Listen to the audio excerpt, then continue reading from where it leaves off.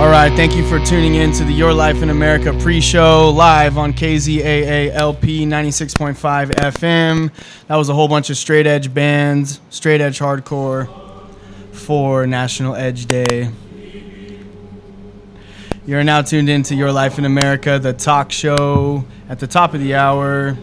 Thank you for tuning in. Special guest here in the studio with me today, Henry. How are you? I'm doing pretty groovy. Pretty groovy. Is this too creepy for the airwaves? I think we got to expand people's minds. I think the feeling of being uncomfortable in an unfamiliar environment, I think that's something everyone's going to have to experience. And what better way to present that to them in this kind of safe environment? Oh, and there's also...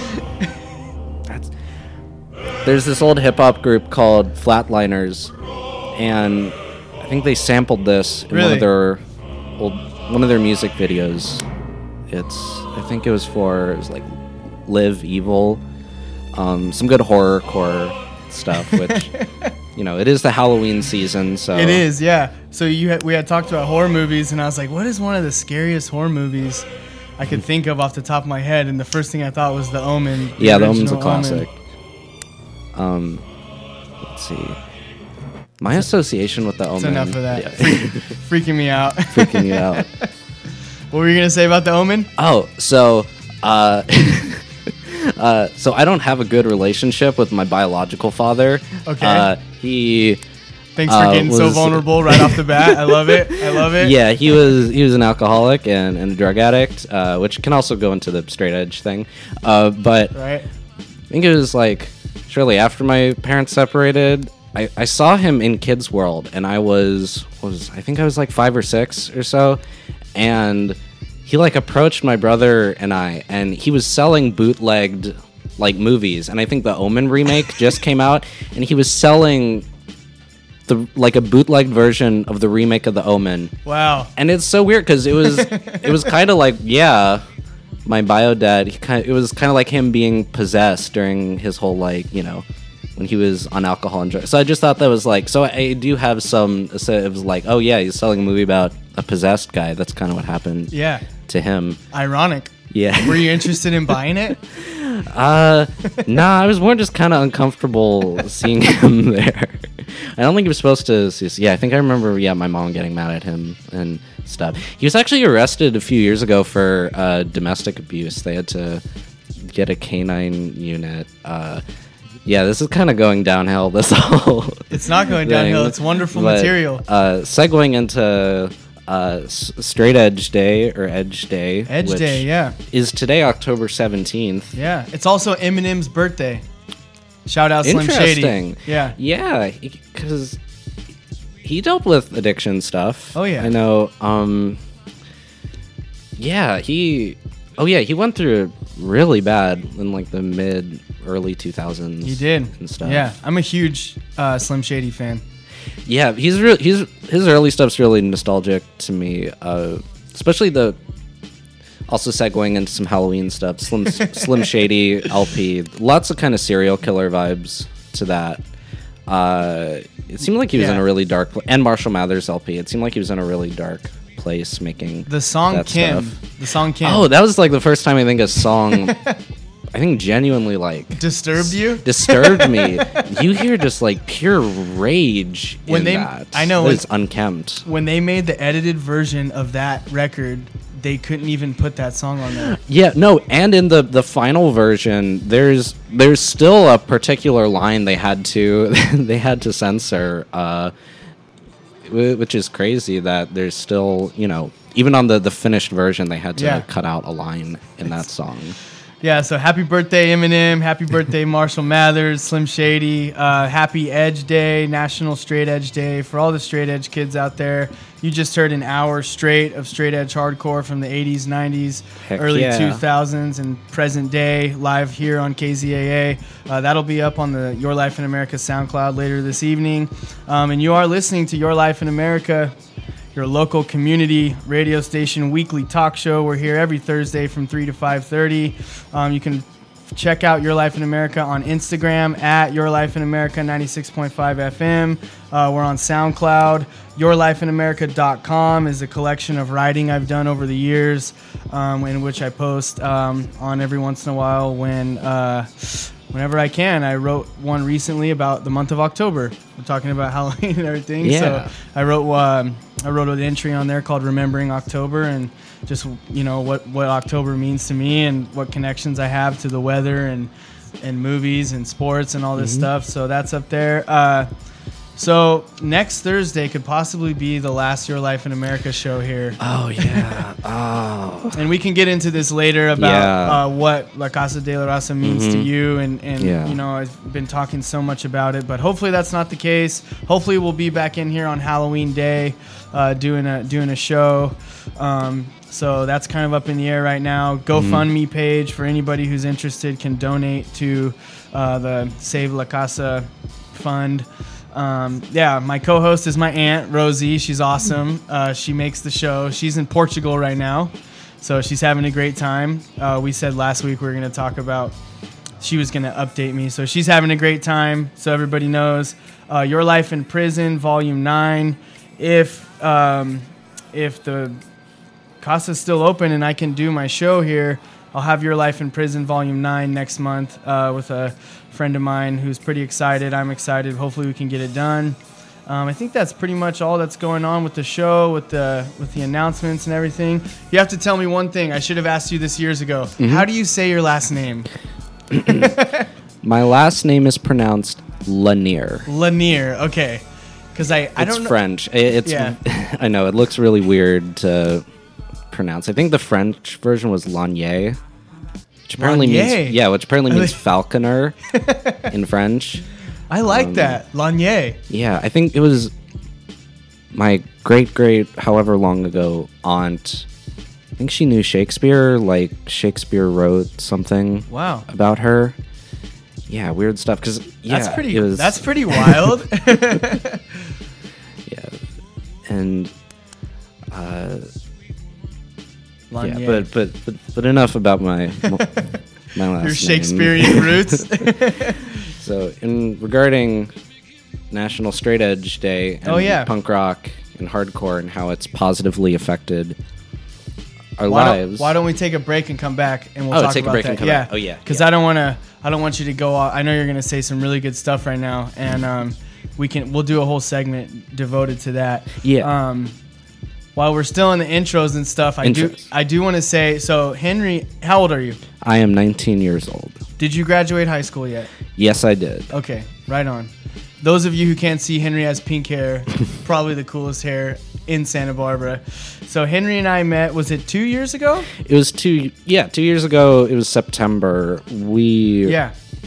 So I knew Carly and Jason from No Divide. I met Jason at it was a Ramp show when they used to have those in 2016. Okay. Because I think he knew me from Dead End Cemetery, and he was like, "Hey man, I know you from Dead End Cemetery. I'm starting this band called No Divide," and pretty soon No Divide became a thing. And shout out No Divide. Yeah, they're great band, great local band. Yeah, and they got new music coming out. They're going to record. They just played with DRI. They're playing with Ill Repute. Ooh. So yeah. And they're opening for the Casualties in Grover Beach, this place Skip Gibson's, which RIP to Skip Gibson's. But it's no longer a venue?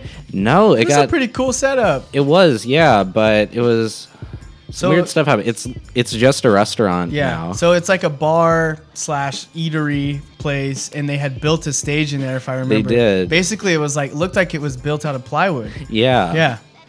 And they were opening for the Casualties. Yeah, and No Divide was opening for the Casualties. And I couldn't drive. I still can't drive. I got to get on that wave. That's all right. That's punk rock, man.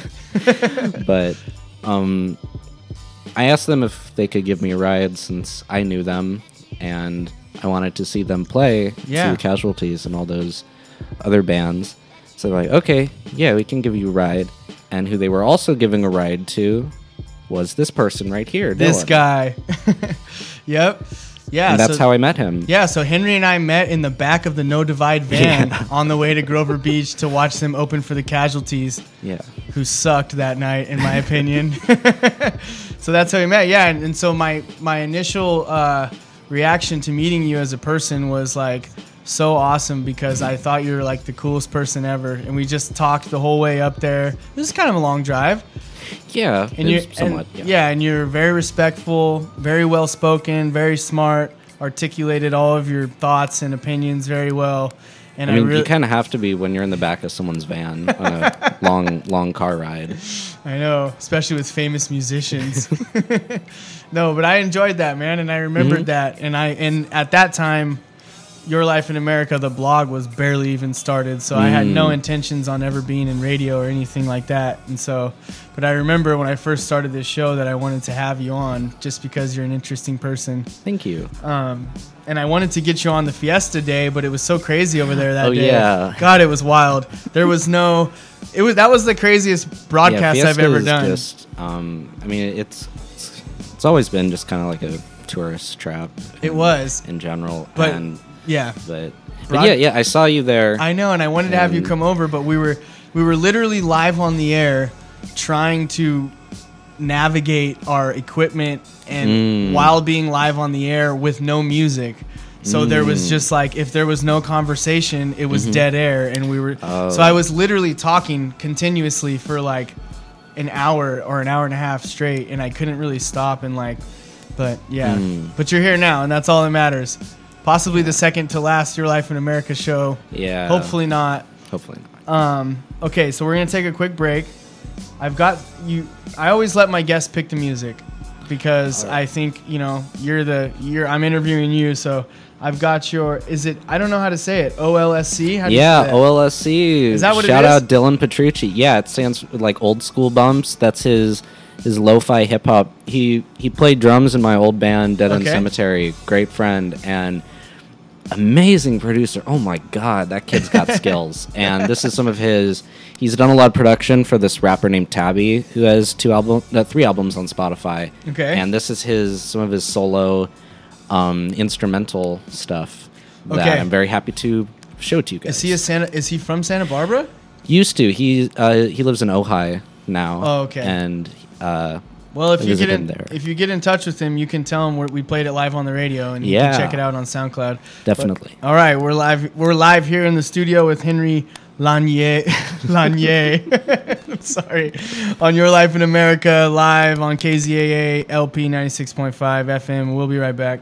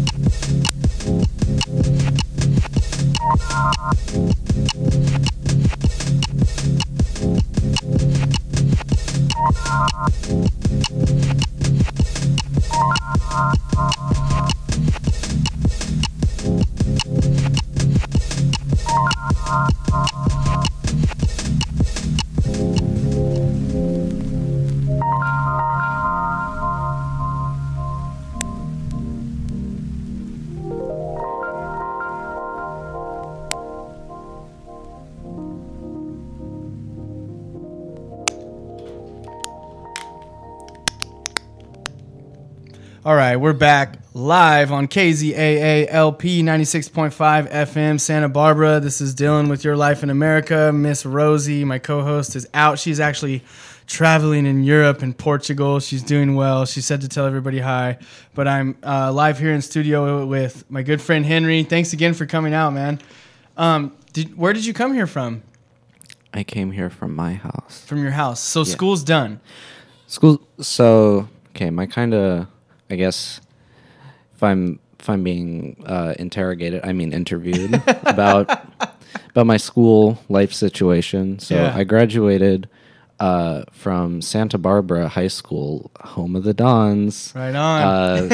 And oh my God, what an experience that was. And God, we'll do a whole nother interview just about that, man. I'm a counselor, so I get all into that stuff.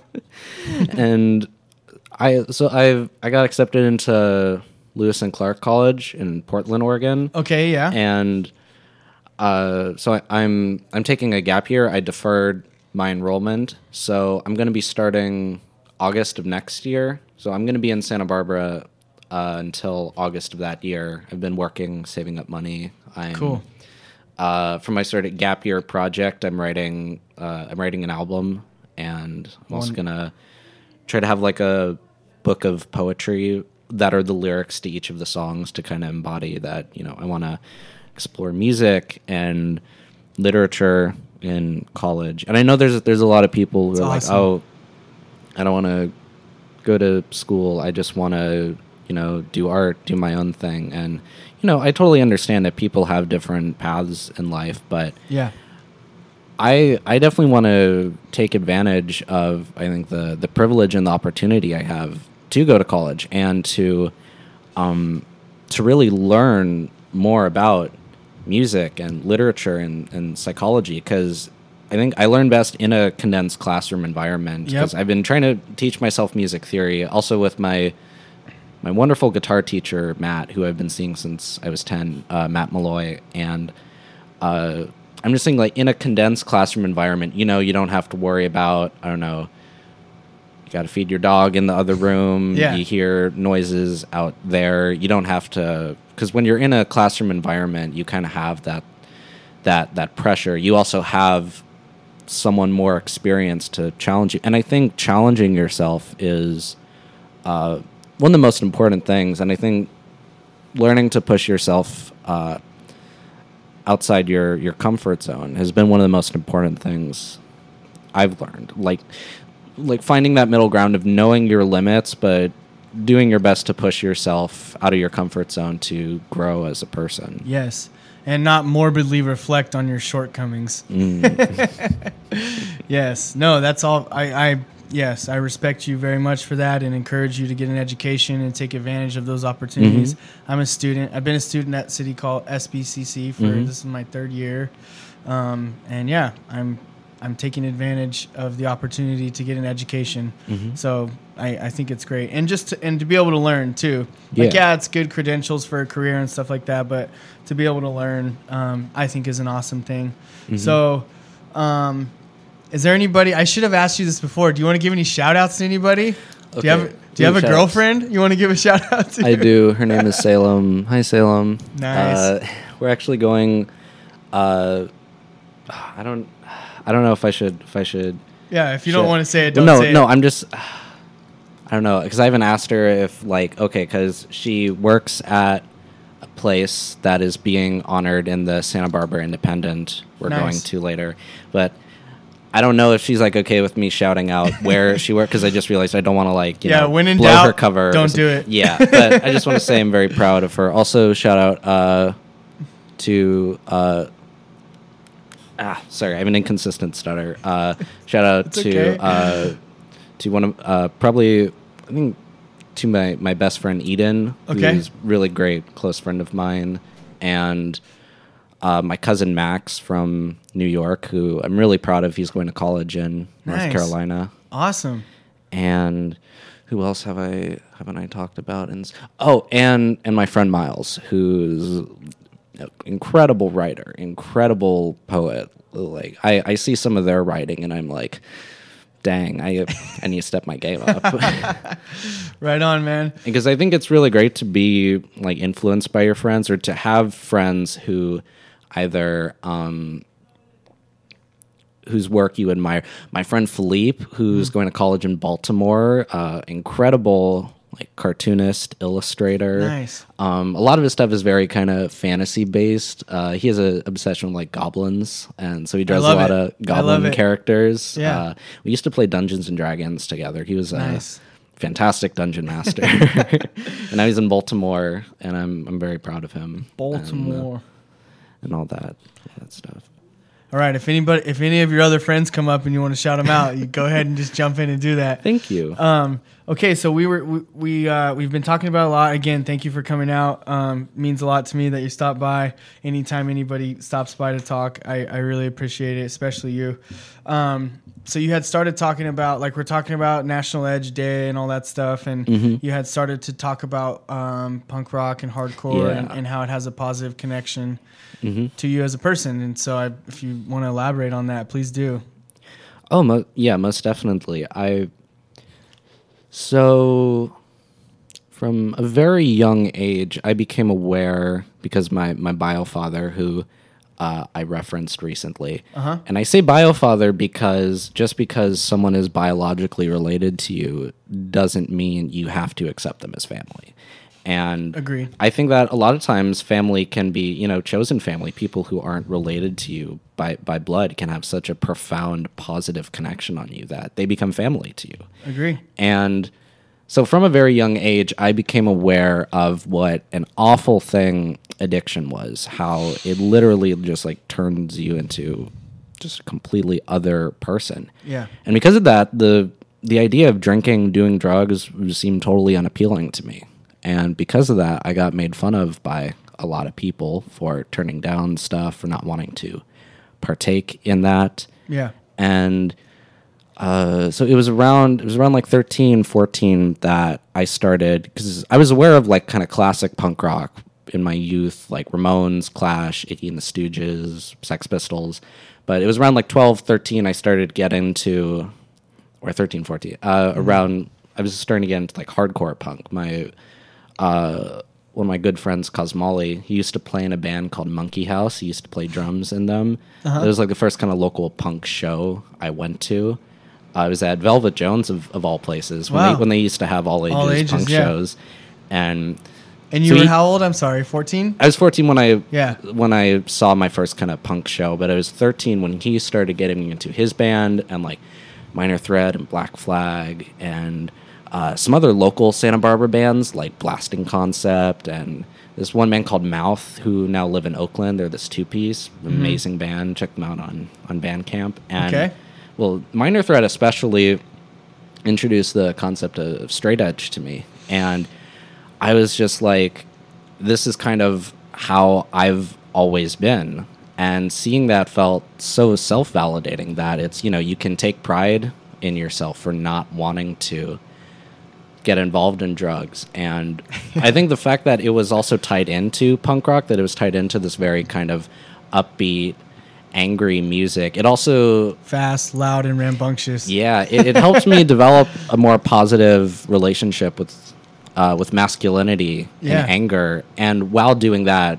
kind of preached morals that I found to be reflective of myself. And to me, how I view being straight edge, because I do drink coffee. I am on medication for anxiety and depression, and those technically are drugs. But what straight edge is to me is making a promise to yourself to take care of yourself and to keep yourself free of addiction. Yeah. And I think that's important to view it that way, because I think rather than an intolerant way. Oh, definitely, because I think there's a huge level of privilege, I think, that comes with being, because there's a lot of people who, have to deal drugs out of economic necessity. A lot of people who grow up in environments where they feel they have to do that as a means of escape. And I think it's unfortunate that there are some people who claim straight edge and they bully addicts. And they use that as this kind of superiority complex, and I think that's all wrong. I agree, and I'm biased because I've been in recovery multiple years myself, and I'm a drug and alcohol counselor. I'm a certified drug and alcohol counselor. I've worked in the field for years, so I'm a little bit biased when it comes to all that, and that I do strongly agree with you, because I understand the neurological powerlessness there is behind addiction, and that's the thing about straight edge now that really is like, to me, is the intolerance, And if you watch or listen to interviews with Ian MacKaye, or Ian Mackay, however you say it, he talks about that it was exactly the opposite of that, of intolerance and bullying and violence. It's everything. You explained it perfectly, you know? And yeah, I had this conversation with this guy today. It was funny because he sits next to me in my science class, and we were talking about Edge Day, you know, because I was showing him the hard times because they're so funny. And yeah, shout out to the hard times. Yeah, shout out to the hard times for sure. And yeah, so I don't know how it came up, but I told him like the straight, you know, it's the straight edge comes from the Minor Threat song Straight Edge. And he had no idea. He's like, he thought it was like this gang, right? Seriously. And so I'm like, no, dude, like literally there's a song by Minor Threat called Straight Edge, and that's where it derives from, you know? And so, yeah, I think it just turned into a thing. And like, dude, I'm so ignorant to the whole thing. Like when I was younger and growing up and going to shows, it was just, there was so much violence and there was so much intolerance and there was so much like superiority and talking down and everything that I just really like, although I love straight edge hardcore, you know, like I love the music, like Have Heart and Champion and all these bands. And, but yeah, it's just, I don't know, it's an interesting thing to me.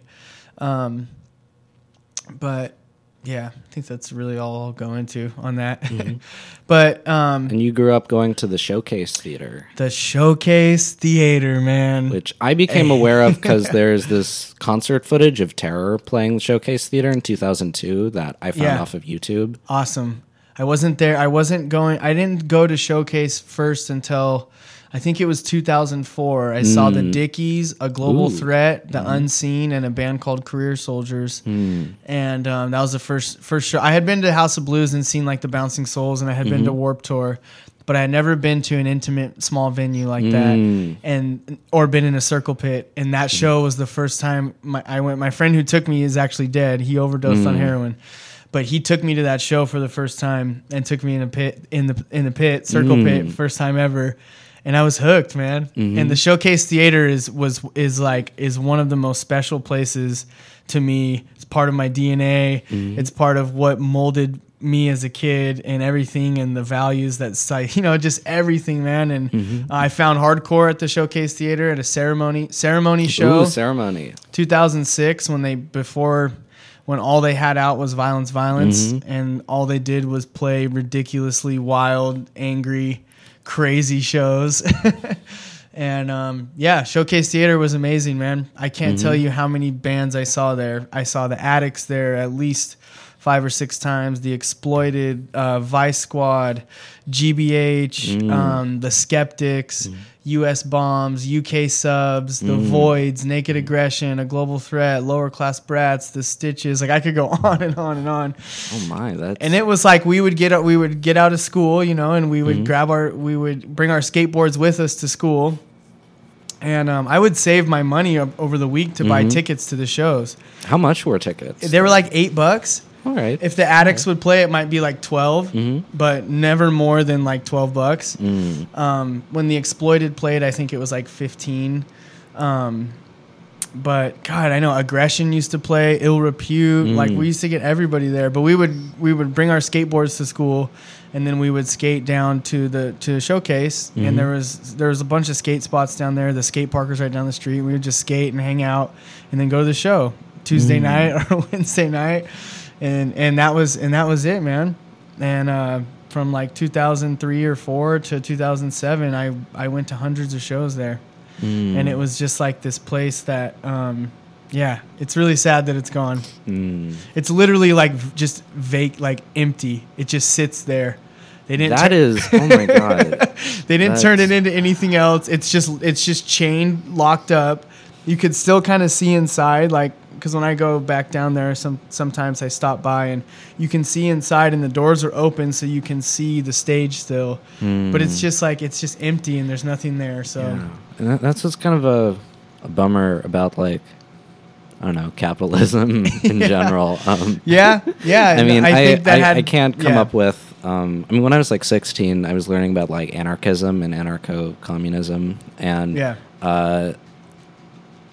I'm not educated enough to really have a economic discussion, but I just think it's, you know, it's really sad that spaces like that really created an environment for, like, I think where some kids kind of find their their sense of adolescence, of maturing and meeting people at maybe like, I don't know, parties or something. For me, it was very much going to local shows. I grew up in Santa Barbara, and the kind of most consistent DIY space was this place called the Fun Zone by the batting cages, and that's where I saw a majority. Right over here by the tacos, by the East Beach. Place? They used to have shows there, and that's where I saw a majority kind of all ages punk hardcore stuff. That's where I met people and had awkward social interactions in between the bands, because it's after I'm all done moshing and stuff. It's just like, oh, I got to talk to new people now.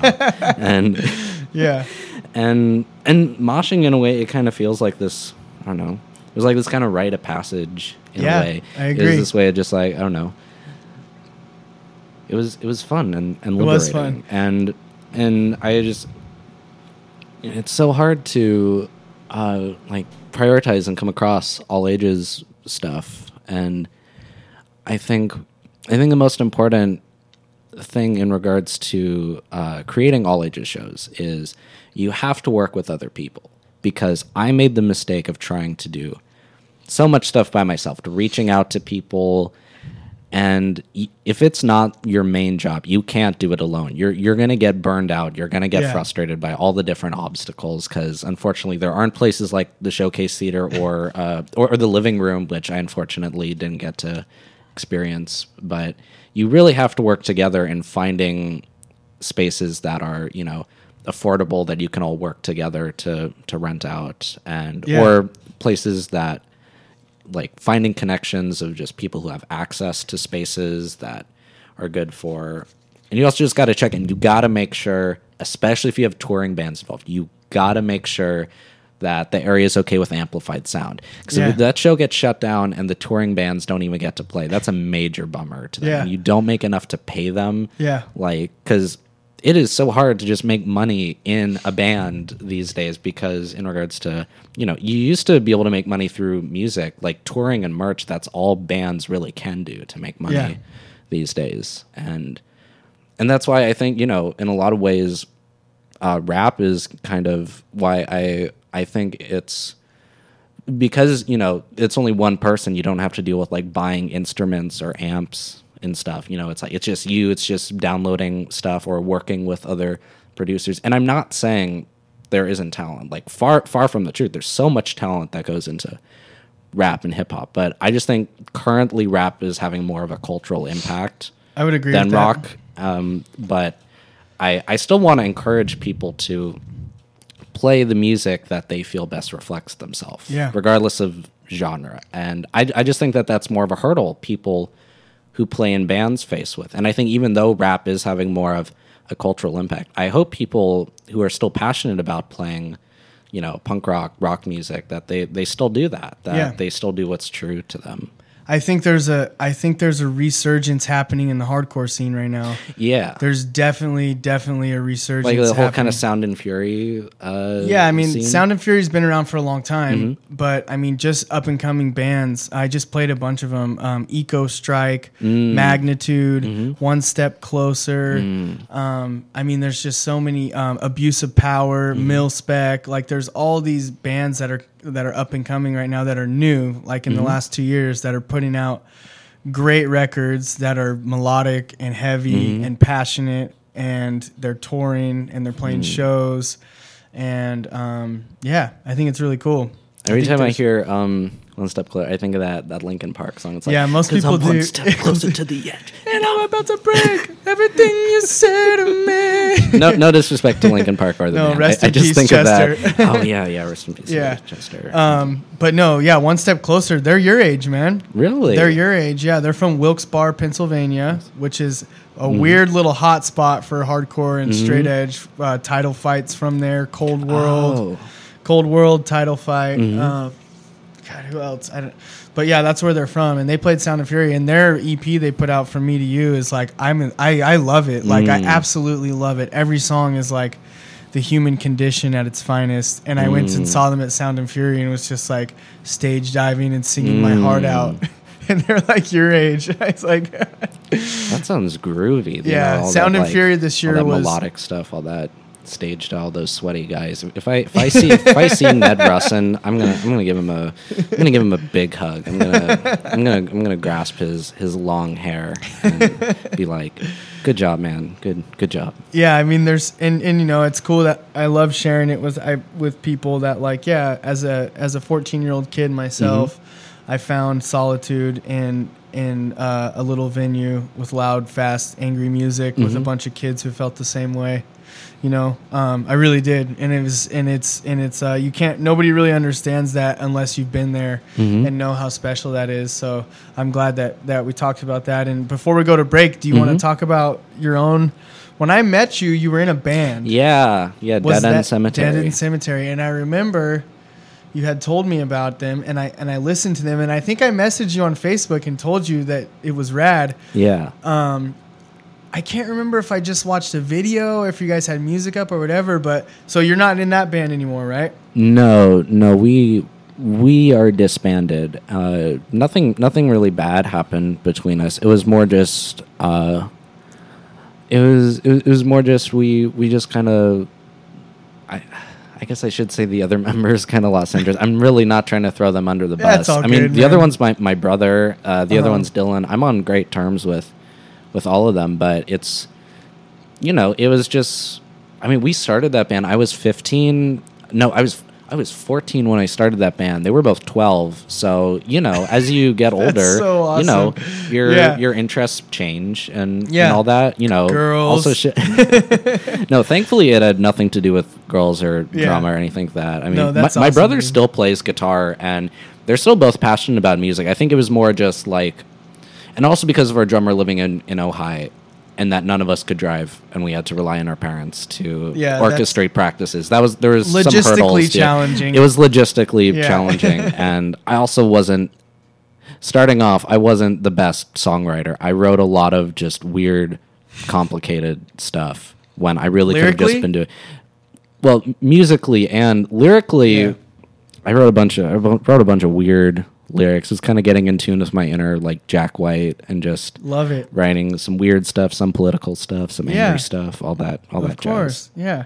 So what are you working on now? So I'm working. God, the term solo album. If you don't want to spoil it, if you don't want to spoil it, no. I can go into a little bit. It's just like, I never thought I would be making a solo album. If my 14-year-old self heard myself now, he'd be like, "Oh, yeah."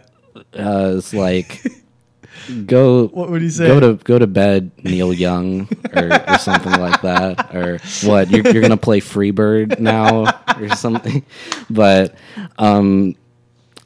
But I think it was.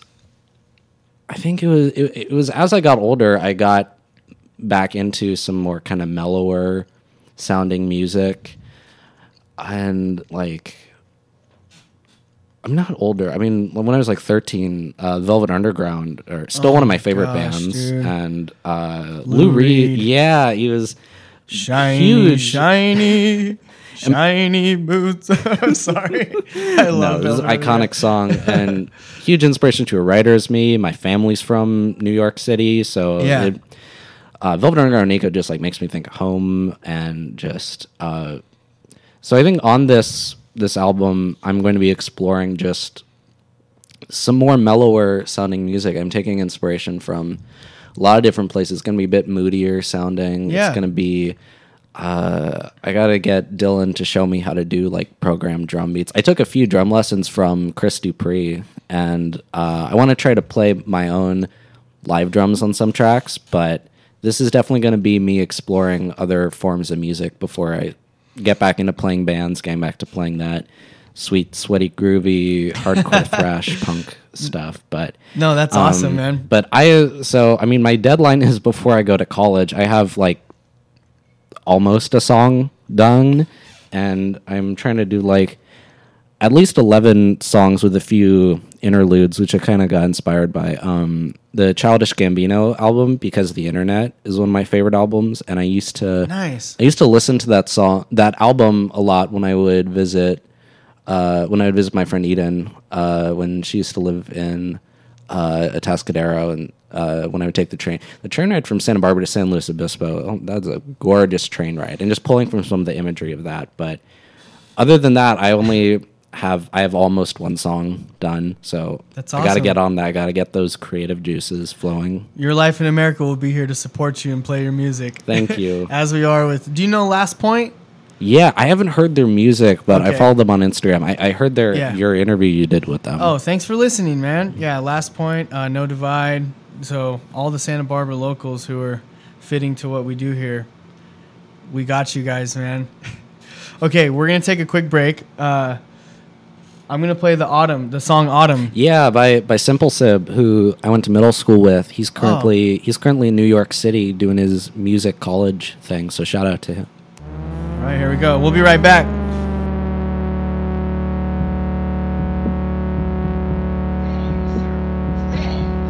Under Section 37B of the contract signed by him, it states quite clearly that all offers shall become null and void if, and you can read it for yourself in this photostatic copy, I, the undersigned, shall forfeit all rights, privileges, and licenses herein and herein contained, etc., etc. Thanks, mentis, incendium, gloria, calcum, etc., etc. Memo bis punitor delicata. It's all there, black and white, clear as crystal.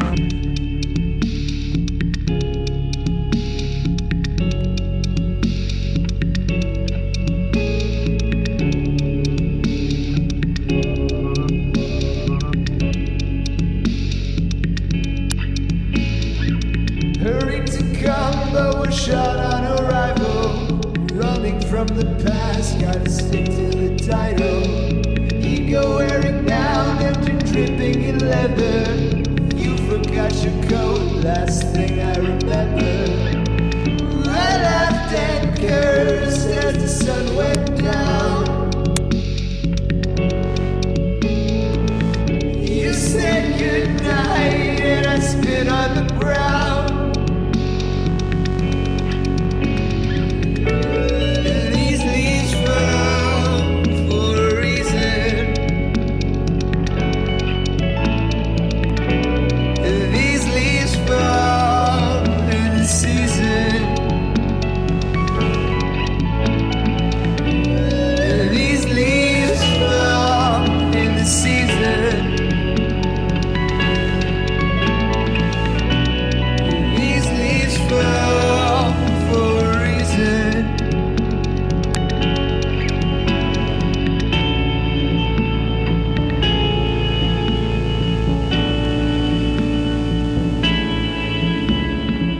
Waited for now as I check my condition.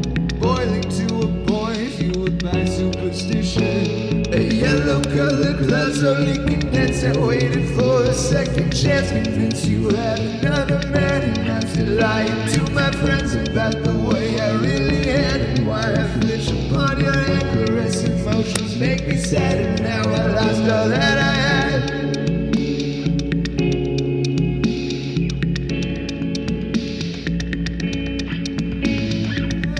I laughed and cursed as the sun went down. You said goodnight and I spit on the ground.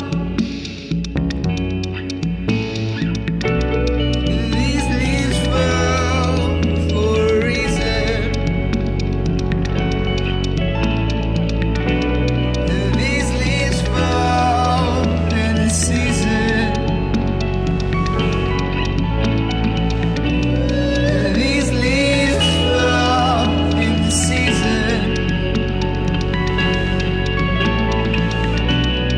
These leaves fall for a reason.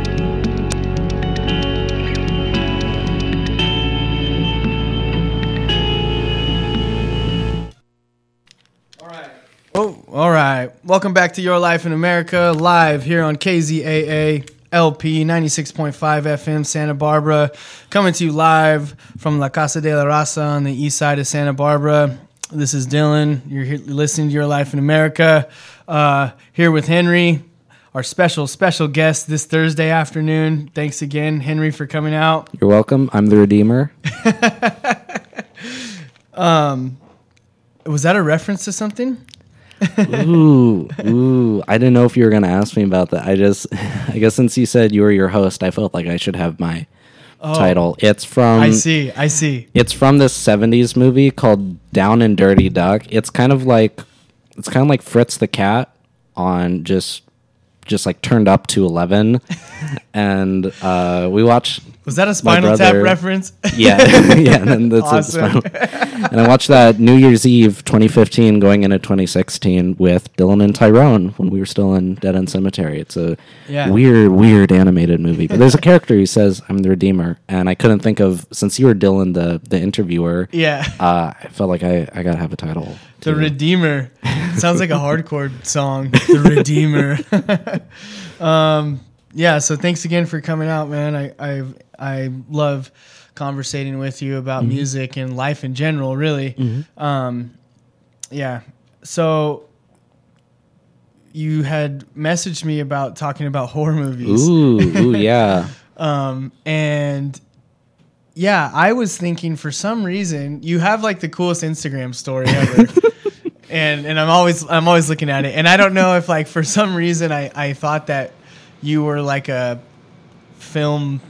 horror movie film buff or something like that. So I like, sort of. I don't know why I thought that. And I don't know why I'm thinking of your Instagram story being connected to that for some reason. But I mean, I'm very, very passionate about horror and movies in general. Like when I was younger, I thought I was going to be a film director when I was like really younger.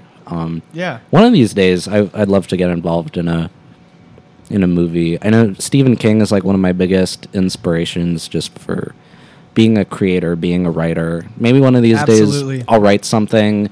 It can get turned into a screenplay. I could direct it, or it could turn into a book. I'm very open to the future and possibilities, but horror is something that is... I never knew how to fully describe... I saw this clip of Jordan Peele talking... Love him. Fantastic guy. Yeah. He was talking about black movies, but I realized that this quote can also apply to horror movies and how I viewed it. What he said was black movies, African American films, act both as an escape but also as a mirror to society. Okay. And for me, in a lot, that's the appeal horror has had with me. Sometimes if I just need to get out of my own head, I'll watch some really kind of, cheesy, campy horror. Like I watched half of Saw 3 last night, or maybe some old kind of like some old Ed Wood Universal horror, or like Herschel Gordon Lewis, like Blood Feast or Wizard of Gore. Something really campy to just kind of take your mind off of things. Yeah. Or sometimes if you want your horror to reflect real world stuff, like I think there's a lot of themes of like classism within Dawn of the Dead, or like religion or sexism in Carrie, or mental illness and like Hereditary. And that's a wonderful movie. That very film scary. Oh my god, that. Because I mean, sometimes I enjoy some of the. I'm not like a huge gore fanatic, I'm not or like a huge campy guy. I can get a little squeamish sometimes, but what I really dig is that psychological horror. That's where I'm at. That's exactly what I was going to say. That's what really gets me, and that's what really stuck with me about Hereditary. Is I would recommend the heck out of it. Ari Aster, he's like the evil Wes Anderson, and with all his Wes symmetry. Anderson.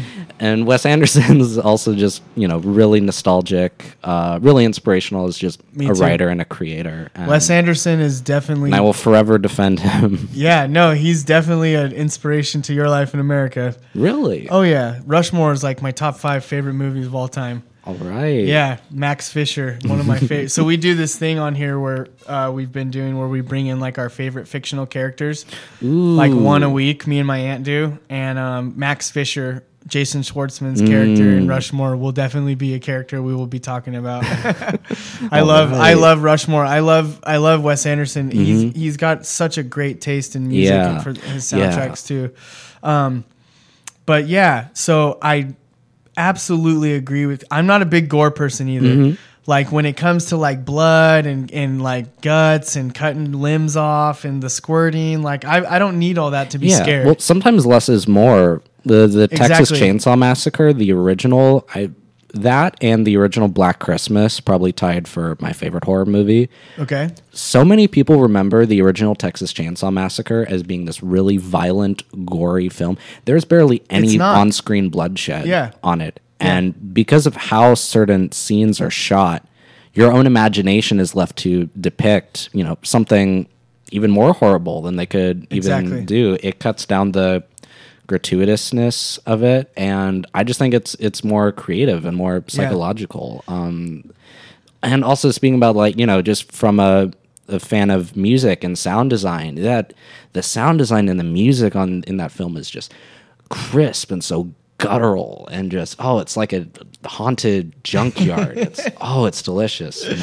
I love everything about that. It's, in my opinion, it's a near perfect horror movie. It's Original beautiful. Texas Chainsaw? The original Texas Chainsaw Massacre, 1974. And the 70s horror and just 70s films in general, I just think are brilliant. And there's such a huge, like Suspiria, the original, Dario Argento, or what's some other 70s ones? Oh, there's this really obscure one called Let's Scare Jessica to Death. It's really weird and just or Eraserhead, David Lynch. He also did like Twin Peaks and Blue Velvet. He's also a huge inspiration to me, just really good at doing atmospheric avant-garde stuff. God, it's too bad my aunt's not here right now because she's my co-host. Mm-hmm. She is like the movie, like she would know every single person in every single movie and everything you're saying right now. She knows all that. I'll have to have her listen to the show and then she can comment on it like next week or something. Of course. But yeah, the psychological borderline, or not even borderline, the psychological disturbing thrillers that are like horrifically dark, those are the ones I like. Yeah. Like Hereditary, great example. Get Out is a great example of like the complexity of the story of that movie is like mind blowing to me, and it's just like in everything. Oh, it's just so good. And like when I first watched it, I didn't really factor in like any type of racial component to that movie. I viewed that film initially as just a psychological horror film, and and I went back and heard all the stuff about and I understood the racial component of it when I went back and watched it. But the idea of that movie in itself, like switching brains and like all that stuff, it's like have you seen Get Out? I have. Yeah. So you said Jordan Peele, and then you talk about psychological. That's what I thought. Get Out, and then the other one he did was pretty good too. Us. Us was good. I thought I liked the first half of Us. I liked Get Out much more. Yeah. I mean, still very well-made film. I still really admire him as a creator, and I think people who criticize horror as just being purely fantasy, as just being purely mindless, I think there's so much of it is rooted in reality. So much of it has, inspired me to learn about psychology. So much of it for me when I was younger, I found this sort of comfort in dark imagery and dark, spooky imagery. There was just, when I just felt very, I don't know, scared, alone, and confused when I was younger. Like Halloween is like still my favorite holiday, and just all the imagery. Candy apples and razor blades. There's my Danzig for you. I'm not even gonna try. People don't need to be scarred by that. Save that for the album, man. No, I'm with you, man. And so, a psychological disturbing thriller I will take all day, every day. And also, I love myself a good demonic possession movie. Yeah. Just hit me with a good, evil, demonic possession movie, and I will be satisfied. I don't know what it is, man, but like The Conjuring, The Conjuring and The Conjuring 2, I think are two absolutely wonderful horror movies. James Wan produced both of those. Yeah. He produced Annabelle Creation. He produced what was the other one he made? But the Conjuring series, I mean, if you watch those movies, they're classic. Yeah. Classic, like I can't think like gore, anything barely crazy, but any. it's just so eerie and so like it's like that believable, demonic, evil, malevolent possession spirit within some kind of household.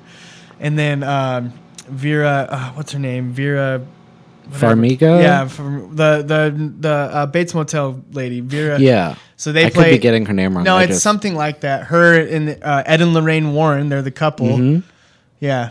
Ed Warren's one of my favorite fictional characters of all time. I mean, they're based off real people. They are, yeah. No, they are, yeah. But the fictional depiction of him. Yeah, they're just, I love a good, I love it. There's one I just watched on Amazon Prime recently that was a possession movie, The Black Coat's Daughter. I don't think I've heard of that on The Black Coat's Daughter. If you're looking for a good possession evil spirit movie, The Black Coat's Daughter. There's also, I don't know if anyone knows about The Possession from 2012. Is it good? I saw it on there, but I didn't watch it. It's okay. It So looked cheesy. I was 12 when I saw it. That was the first scary movie I saw in theaters, so that's why I remembered fondly. I also just like pulling up seemingly obscure stuff, and I don't know, feeling all special inside, being like, "Oh, anyone remember this?" They're like, "I completely forgot about that." Is it pretty good? From when I was 12, I remembered enjoying it. It's kind of like a Jewish Exorcist. Yeah. The original, talking about 70s. Don't take my 12-year-old perspective. So if you watch it and it's actually aged horribly, don't come at me, bro. But possession movies never really. I find them interesting, but they never really scared me so much because I'm personally agnostic, and I mean, I believe in just energy within the universe and love and stuff. But I think because I personally didn't really grow up with like those sort of symbols or beliefs, it didn't really hit so much home to me. I didn't either, and I have my own set of beliefs about spirituality and stuff, but there's just something, I don't know, man. Those movies scare the hell out of me. I don't know why. Well, a lot of the ways in how they're presented, I think. It's so gnarly, yeah. Well, maybe it's because, themes of like losing control of just, which I think is a scary thing for a lot of people. God, that's deep, man. Losing control in life in general is scary, yeah. Let alone when it's an evil, malevolent force that's consumed your soul and you're projectile vomiting all over the floor. I was going to say, you're talking about 70s, but I think The Exorcist, the original, came out in the 60s. 1973. 73? That's a great one, too. Yeah. Yeah. Poltergeist. I love the Poltergeist. Yeah, I watched the Poltergeist, I think, when I was 12. That one, my Dylan OLSC X Dead End Cemetery has a great Poltergeist story because his family showed it to him, I think, when he was like 8 or 9 because, it's rated PG. Exactly. But rated PG. Back then was different. Yeah. Because it wasn't until, I think it was Temple of Doom, that PG-13 was kind of released as a sort of middle. Like Jaws is PG. Oh my God, I love Jaws. So yeah, PG back then really meant Shout out Indiana Jones too. Yeah. No, Indiana Jones is so nostalgic. And I think compared to... I mean, James Bond is also classic, but also when I was when I was an angsty young feminist, I noticed how like Indiana Jones, he had women as his accomplices rather as James Bond, who just kind of used them as sex objects. I mean, there's still great camp and enjoyment from those. I still think Casino Royale is the more newer ones, but that was just something when I was. Learning about like women's rights and all that. For sure. Stuff. Although Indiana Jones did get with a girl who was extremely young. I forgot about that. I haven't seen those movies in a while. Yeah, that's a weird part of that story. Indiana Jones is canceled 2019. Okay, yeah, God, I could talk about movies all day. So we'll take another break. I have pulled up here. Yeah, I think the artist is Meat Mafia. Oh, no, the artist is Mouth. The artist is Mouth, okay. And the song is Meat Mafia. You mentioned them earlier. Yeah, they're a two-piece, just drums and bass. Okay. Got a ton of distortion on it. One of the first, like, kind of hardcore punk bands I got into. Really great. Okay, here we go. We'll be right back.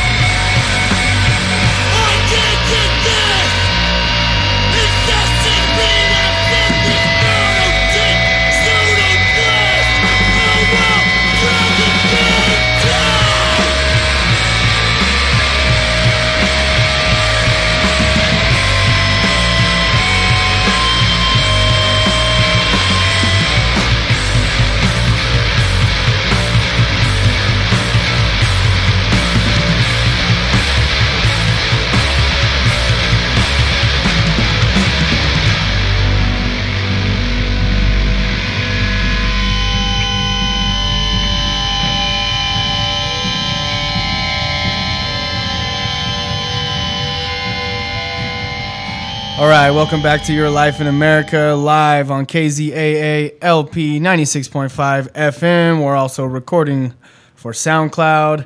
I am here live in the studio with a special guest, Henry. The Redeemer. I was gonna, yeah, you got Just it, man. sticking with that. Lanier, Henry Lanier. Oh, it's been an honor and a pleasure to have you here, man. Thank you. It's been an honor to be here. You're so well articulated and spoken. I really truly admire that about you. So yeah, we have a little bit of time left, and we're gonna finish up with this last little segment. But so we're talking about KZAA held start with La Casa de la Raza is a historical venue for shows. Red Hot Chili Peppers, Bad Brains, The Ramones, Bad Religion, RKL, of course. Yeah, I mean, just tons of epic punk rock shows. And so KZAA held a fundraiser concert, and this is funny why we brought this up, because I have something that relates to you about this. We had the concert over the summer. It was great. It was fun. I think there hadn't been a punk show here in a long time, and people enjoyed it. The music was good. I actually emceed that show, which was weird. Yeah. I had no idea I was going to do that, and I had never done that before.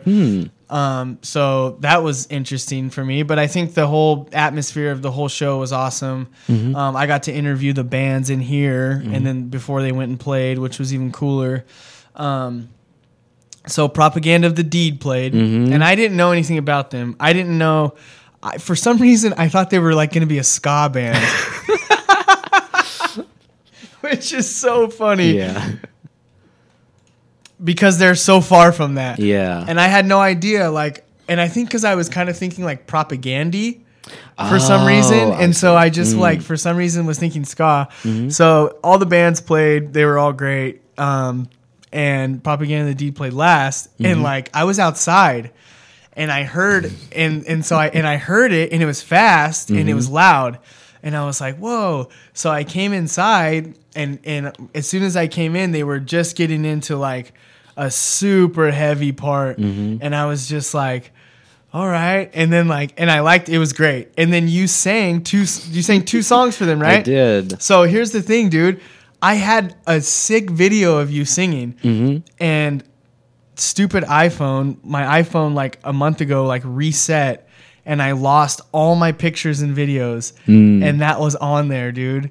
And I was so bummed because when I was posting about having you come on the show, I was gonna post that video. Oh, I see. And I was like, oh no, I lost it. I was so bummed because it was awesome, because you just grabbed the mic and it was awesome. It was truly an honor, because I remember the reason they broke up was two of their members went off to college, and this is the first show they played since summer of 2016, which my friend Cosmolly and his brother were in that band, as well as Kelly, who is in Penal Abuse. And that show, that sort of last official show in the Fun Zone, I saw, and that was the first time Dead End Cemetery played the Fun Zone. That set of theirs, it was such a small room, the most intense, I think, pit I've been in. The very back of my tooth is still somewhat chipped from that. I got all bloody in there. But yeah, it was great to see them reunite, and I don't think their vocalists could make it, so they had some guests. They also had Manny from Head Stomp, which was another great hardcore band from the day, do some vocals. And yeah, it was a good show. And yeah, it was awesome. I was so not expecting that. And and it was so great to have it here at La Casa de la Raza, which had this big stage and nice room and acoustics and all that. Yeah. So unfortunately, possibly next week. I think, I don't know. I mean, every Wednesday from 5 p.m. to, not every Wednesday, but next Wednesday from 5 p.m. to 9 p.m. there'll be an open mic forum right here at La Casa de la Raza here on KZAA. Anybody and everybody's welcome to come down and share their thoughts. But a week from today, there's a chance that this place will be closed down and sold, which is very unfortunate. And I know that if if you want to just share like what you think about that, or memories from here, or why you think it sucks that that's going to happen, or whatever you want to say, you know, because, we've just been talking about it so much here, and kind of just giving everybody the opportunity to say whatever they want to say or whatever, you know. I think it's such an unfortunate byproduct of capitalism to bring that up again, especially because this is such an important space for the community in general, but specifically minority communities within the east side of Santa Barbara, which of Milpas, which this, I've seen they would host like dance classes here for young children. I was heavily involved in ethnic studies now. This would be where, a good place to host meetings, a nice big place where they'd have all their fundraisers. Yeah, have you heard of SBCC, the City College Club Mecha? I don't believe so. So I had 4 of those kids in here last week. Well, they're not kids. They're like 18, 19. And they were part of ethnic studies now. And they talked about all these block parties and all this stuff that they used to do here as a part of that. But yeah. Anyway, sorry. No, it's all. I mean, it's an emotional subject, and it's also Santa Barbara is not only so expensive to live in, but also like I voted for rent control, and I'm sorry, my economics teacher was a nice guy, but he literally dedicated this whole bit of time to talk about why rent control is bad and bad for business, and it's like, okay, I understand that, but there's so many independent businesses closing down because rent is too high, and especially on State Street. Yeah, and I don't have a lot of expertise to talk about economic. Me either. Place. All I know is that I just think I can just share. I just think it's a bummer that so many independent places and spaces like this that are great for the community are just being disregarded as a byproduct of that. Yeah, and this is just a nice. This is a nice, beautiful looking build, especially just because I used to live on the east side of Milpas. I used to take walks there. There's this really nice house there that's all made of bricks and stones, and it's. Santa Barbara is a beautiful place, but just like beautiful buildings like this. Yeah. Yeah. like God, this place is rich. This place and a vital hub for punk rock and hard. There's this Instagram account called it's such a dark title, Killed by the Kids, where they would like post all these old flyers and stuff, and so many of them were from Casa de la Raza. Yeah, I know. I've seen some like super epic flyers. Like I saw one recently, and it was like Bad Brains. I want to say RKL was on it too. It was like Bad Brains, RKL, and like somebody else. It was just like so epic, Yeah. Yeah, it's unfortunate, man. But the powers that be.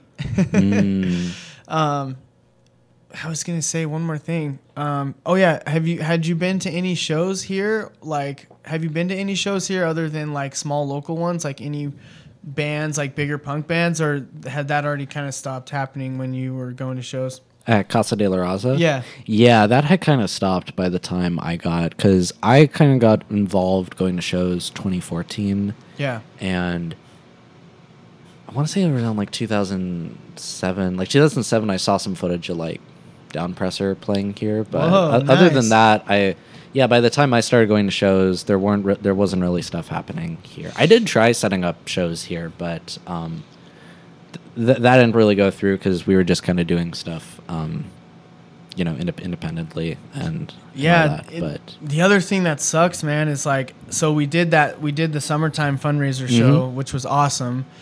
We actually made a good amount of money for the radio station, and we got to pay the bands, and it was great, dude. Like it was great. People had fun.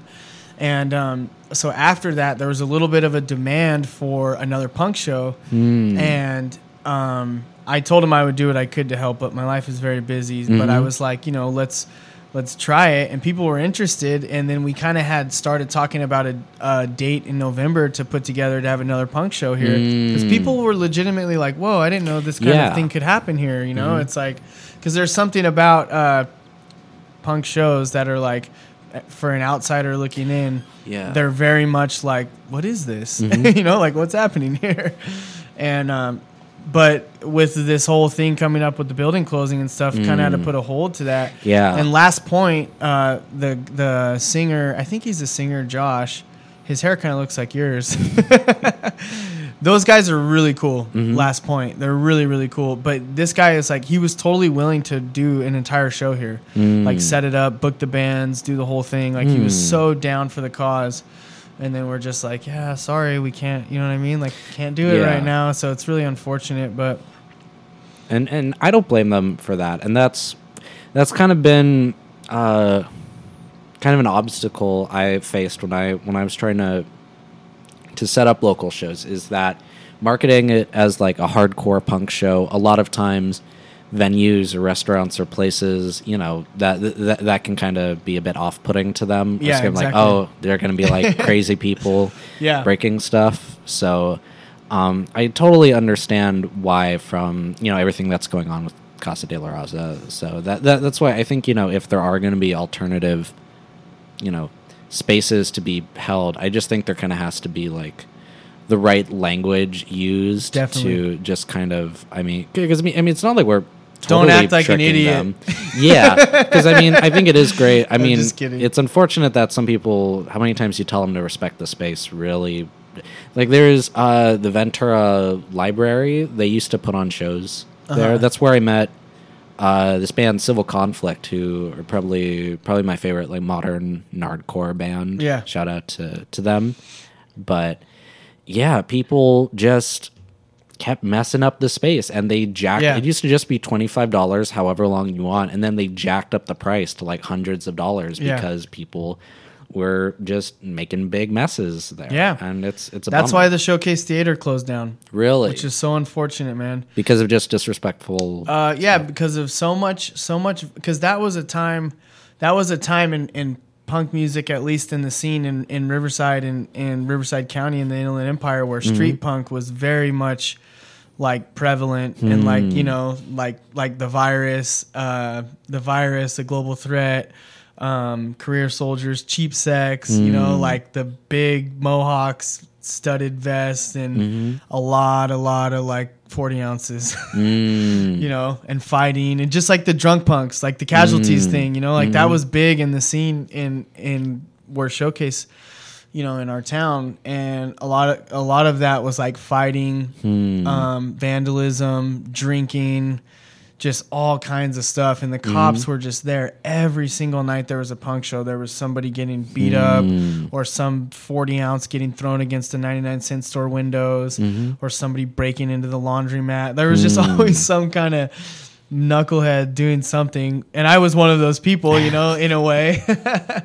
And so that's what ultimately led to, you know, and I think financially too, but yeah, it's unfortunate. It's a fine line to walk between rowdy, rambunctious, wild music and dancing, I guess you could say, and then respect and like all that stuff. But it is what it is, man. And the power of the universe will determine whatever's supposed to happen, I guess. Yeah. All right, man. Well, I want to you want to any closing thoughts, any last shout outs, or anything you want to say before we sign off here? If the station stays open and this continues to happen, you can come on all the time, man. Thank you. But it's unfortunate if it doesn't. Closing thoughts. Go to the GoFundMe, donate anything you can to Casa de la Raza, and if you're going through stuff, find a way to reach out to someone and talk about it. I know this is really heavy, but it's just like, I don't know, suicide is something as of recently, I've just become so aware of. It's like, I promise you, it can be prevented. It's not an inevitability as it feels like to some people, and that just having someone to talk to and just like, I don't know, it's just like find something for yourself that you can like latch onto, and just, you know, whether that be writing or music or sports or community activism or even like business or you know, all that math, architecture stuff that I'm horrible at. if that's something that, you know, that you're passionate about and that you're able to articulate around, like put your freaking energy into that, you know, like bless the world with your vision. Yeah. That's, you said it. Get off your phone. Get off of delete your Facebook, get off your phone and go jump in the ocean. I've been trying to get back into the habit of reading more, because my mom is a writer, and she shared to me the best way to grow as a writer is just to read. And just as an artist in general, don't be afraid to take influence. It's always good to want to be original, to not rip other people off.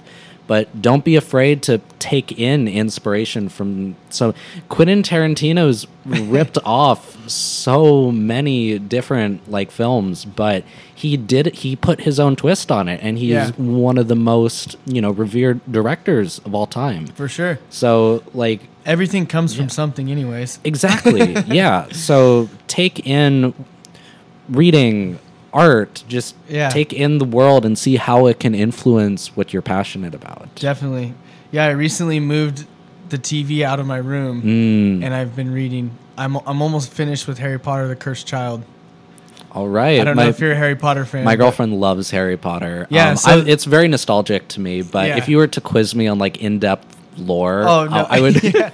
So they have the original 7 books, but they released one a couple years ago. J.K. Rowling wrote a screenplay which takes place 19 years after the last book with Harry and Jenny's kids, and so I'm reading that right now. All right. Yeah, and it's been nice to read before bed. Not that I don't love watching The Office, but okay, so we'll play the Crash 45 song for you. Yeah, there's some good friends of mine. They used to be located in Santa Barbara here, but good friends, good groovy jams.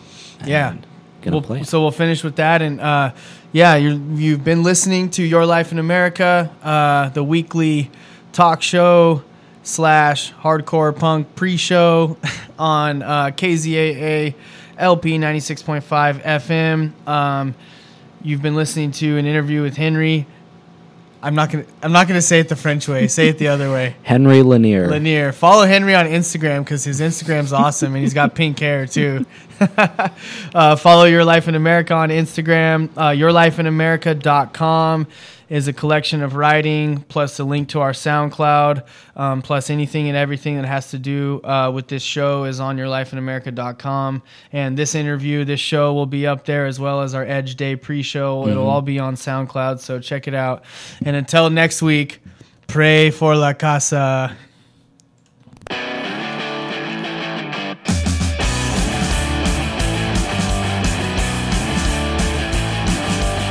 I keep trying to fight in vain, so I won't ever fade away. What you want, you've gotta defy, 'cause they're telling you how to die.